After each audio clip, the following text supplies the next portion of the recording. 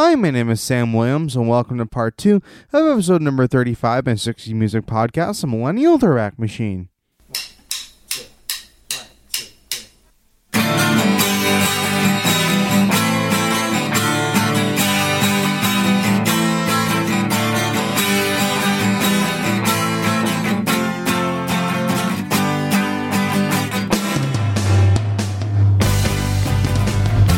Hello, so first I'd like to welcome all you to part 2 of episode number 35 of my 60 Music Podcast, The Millennial Throwback Machine.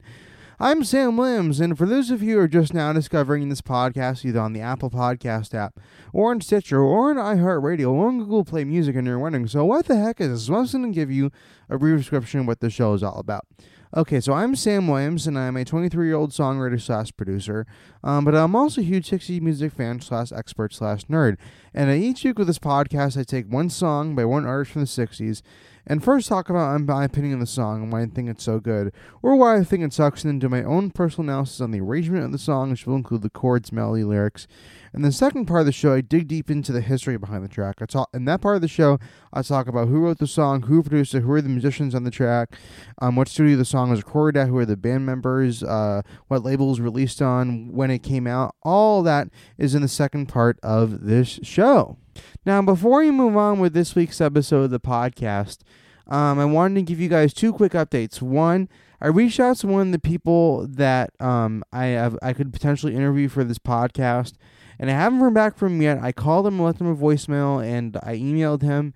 Haven't heard back from him yet, but I'll let you guys know as soon as I hear from him, and when that interview will happen.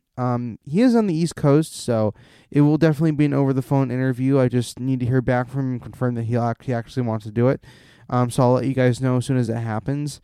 And yeah, I want to give you guys my honest opinion about the Mary Wilson show that I saw last weekend, because, well, first of all, I mean, I was honestly pretty disappointed, mainly because she only did 2 Supreme songs, and that was actually one of the first times that I saw an artist from this specific era, because I've seen a lot of artists from the 60s. I mean, I've been to a lot of shows, where I see artists I look up to and grew up listening to, and 9 times out of 10, they always play their hits. I mean, they obviously assume that the people that come and see them, they're gonna, you're gonna give them what they want, right? And they're gonna want to hear the hits. But this time was a little bit different. This time, she only did 2 Supreme songs, and the rest were just jazz standards. And honestly, I just felt like, did I really just pay $39 to see one of the original members of this group that had 1 million hits only do jazz standards, only do a couple of hits? I mean, I don't know. It was very disappointing for me. I really wish she did more of her hits that she did with the Supremes, and she also, like, the 2 songs she did do by the Supremes, she messed up on both of them, so that was honestly very disappointing for me. But I do think it was worth it, because there were some really cool people there. I met Eddie Holland of Holland Dozier Holland. That was so awesome. That was unfucking believable. I was like, oh my god, I can't believe I just met the guy that co-wrote and produced all those Supremes and 4 top sets. It was unfucking believable, let me tell you right now. And Frida Payne was there too, and that was really cool, because I always remember hearing Band in Gold on Kareth 101. It was a huge hit for her, and it was just awesome getting to, and I asked her, like, what studio the song was recorded at, and she told me the answer to that, and that was really cool too. And it's funny, because I was talking to her, and she was trying to remember who played that electric sitar on that record, and I actually remembered. Yeah, I knew who it was, and and she confirmed it to me, and that was really cool, because that's a very distinctive part of that specific record. And yeah, so that was how my experience went with that show. I did get the email and phone number of Eddie Holland's manager, who was there as well, so he might be another person I could potentially interview for this podcast. I'll reach out to him one of these days. I just want to hear back from the one guy I started typing up the interview for. But yeah, so that's how my experience with the Mary Wilson show went. I have another show in March that I'm going to, and I'm very, very excited for this one. And I know that the artist I'm going to see is going to do a lot of their hits. So I'll definitely let you guys know how I thought of the next concert I'm going to, because I'm really, really excited for it. But moving on, let's talk about the history behind last week's band, which is the Left Banke, and also the history behind the song Walk Away Renee. Because again, this is one of those bands that unfortunately fell apart as quickly as they got together. And you'll notice that with a lot of these groups from the 60s that only had a handful or one or two hits. They had their 15 minutes of fame, but then things quickly changed for them, and problems for the group quickly presented themselves to the band. And the next thing you know, the band's not together anymore. As unfortunate, as shitty as that is, one must keep in mind that a career in the music industry usually isn't something that will last you for a very long time. Now, if you're lucky, you can be doing it until you're in your 60s, but things are always changing, and when that happens, it's hard to keep things going for more than 2 to 3 years, especially when dealing with other people and their circumstances. And plus, the music industry has a long history of shady people taking advantage of other people who don't really know that much about the business end of music. Most of these people were the heads of record labels and publishing companies. And that's a lot. That still happens somewhat to this day, but things have definitely gotten a lot better since like the 2000s and 90s and 80s and before that. But that's a whole nother story for a whole nother podcast episode. Moving on, so the main thing that made the Left Banke so unique as a group was the fact that they occupied a super specific niche back then that nobody could really compete against. They invented a genre of music known as Baroque pop. And I know you're probably wondering, Sam, what the heck is Baroque pop? Well, I'm going to explain to you exactly what Baroque pop is right now. You see, it was a subgenre of pop music that was heavily influenced by classical music. In fact, the best way to describe Baroque pop to you is pop songs with classical instrumentation, meaning pop songs with the standard pop song structures, but with classical instrumentation such as piano and strings, or harpsichord and strings. But aside from inventing a genre of music, the band was plagued with many issues right from the very beginning, and one of them is that most of the core original members are not very talented musicians. And while we're at it, let's take a look at who were the core musicians of this band, Left Banke, and where they came from originally. See, the band originated in New York City, and the band at the time consisted of bass player Tom Finn, drummer George Cameron, and lead vocalist Steve Martin-Caro, and Michael Brown, the band's principal songwriter, on harpsichord and piano. The band also originally went through two lead guitar players, Jeff Winfield and Rick Brand. Michael Brown's real name was Michael Lukowski, and he was the son of a famous New York-based arranger/string player/contractor, Harry Lukowski. Harry Lukowski was a first call string contractor who brought in the string players to any New York-based session and wrote out the charts for all of them for the session. I mean, he's worked with various producers from Burt Bacharach to Lieber and Stoller to Bob Crew to Hugo and Luigi. I mean, this guy was just everywhere. I mean, he knew all the string players in New York, and he knew where to find them, and he knew who the best ones were and who to get on a specific session. And he was the one that was responsible for bringing in the string players for a lot of these sessions and, just making them sign the contract and also making sure that they understood what the arrangements looked like from the charts written out by the music copyist who worked with the arranger on the session. But his first effort as a producer was producing the band that his son was in, which was called the Left Banke. Now, at the time, the group members of the band, George Cameron and Tom Finn, and Steve Martin-Caro, were all 16 when they were in the band. And really, the band formed in Greenwich Village, which was a little suburb of New York City where a lot of folk musicians came out of, such as Peter, Paul, and Mary, and Bob Dylan.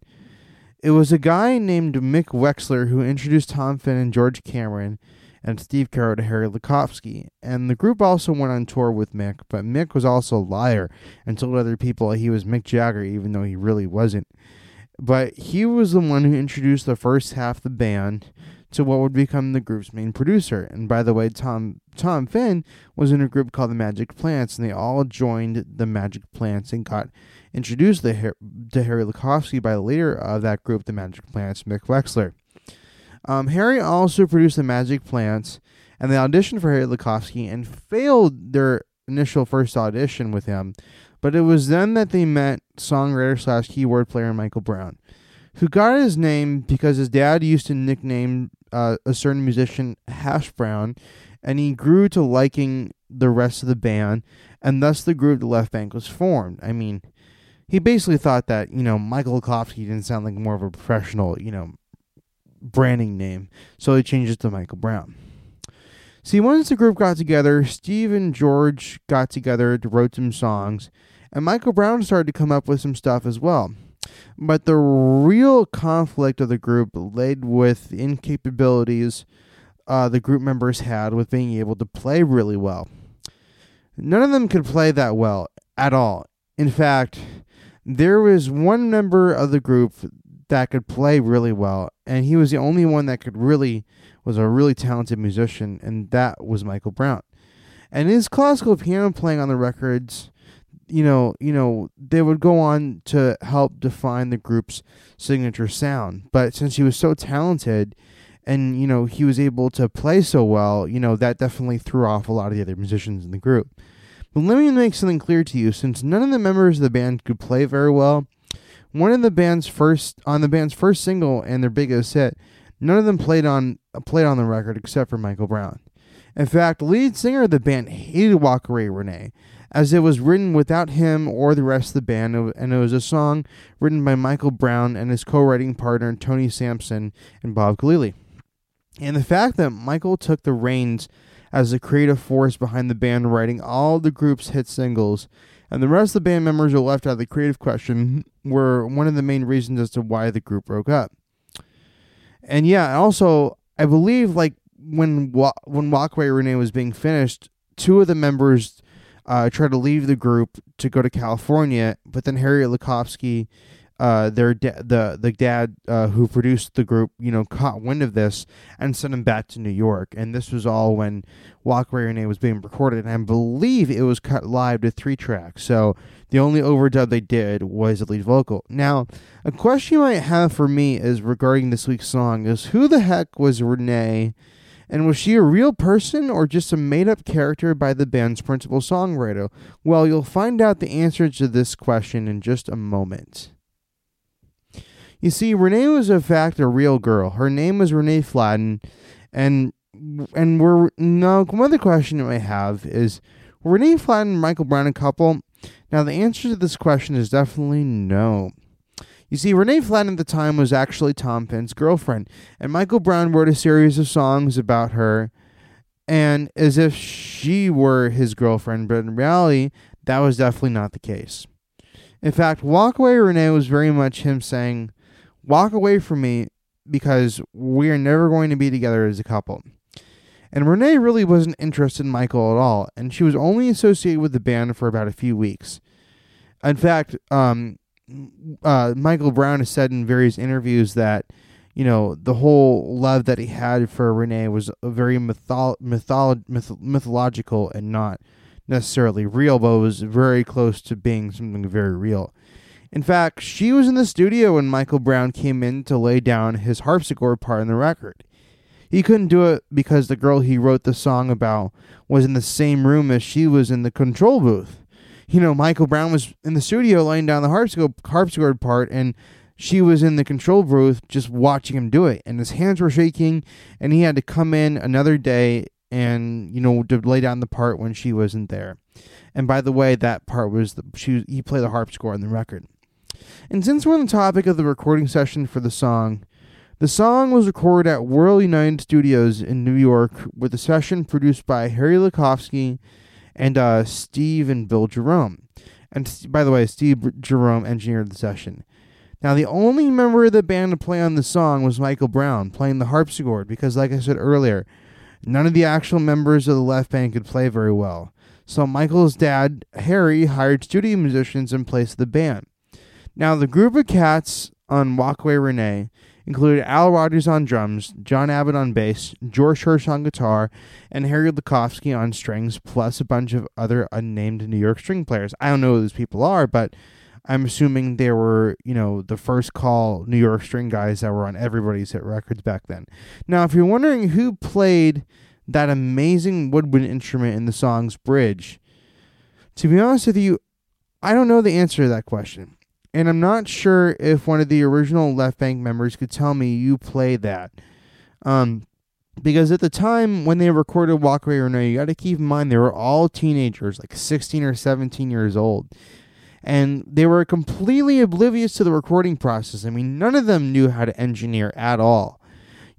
So that they probably didn't even get acquainted with the musicians that took their place as the band on the record. I mean, and Harry and his son Michael are long gone, so it's not like I'll be able to ask him those questions.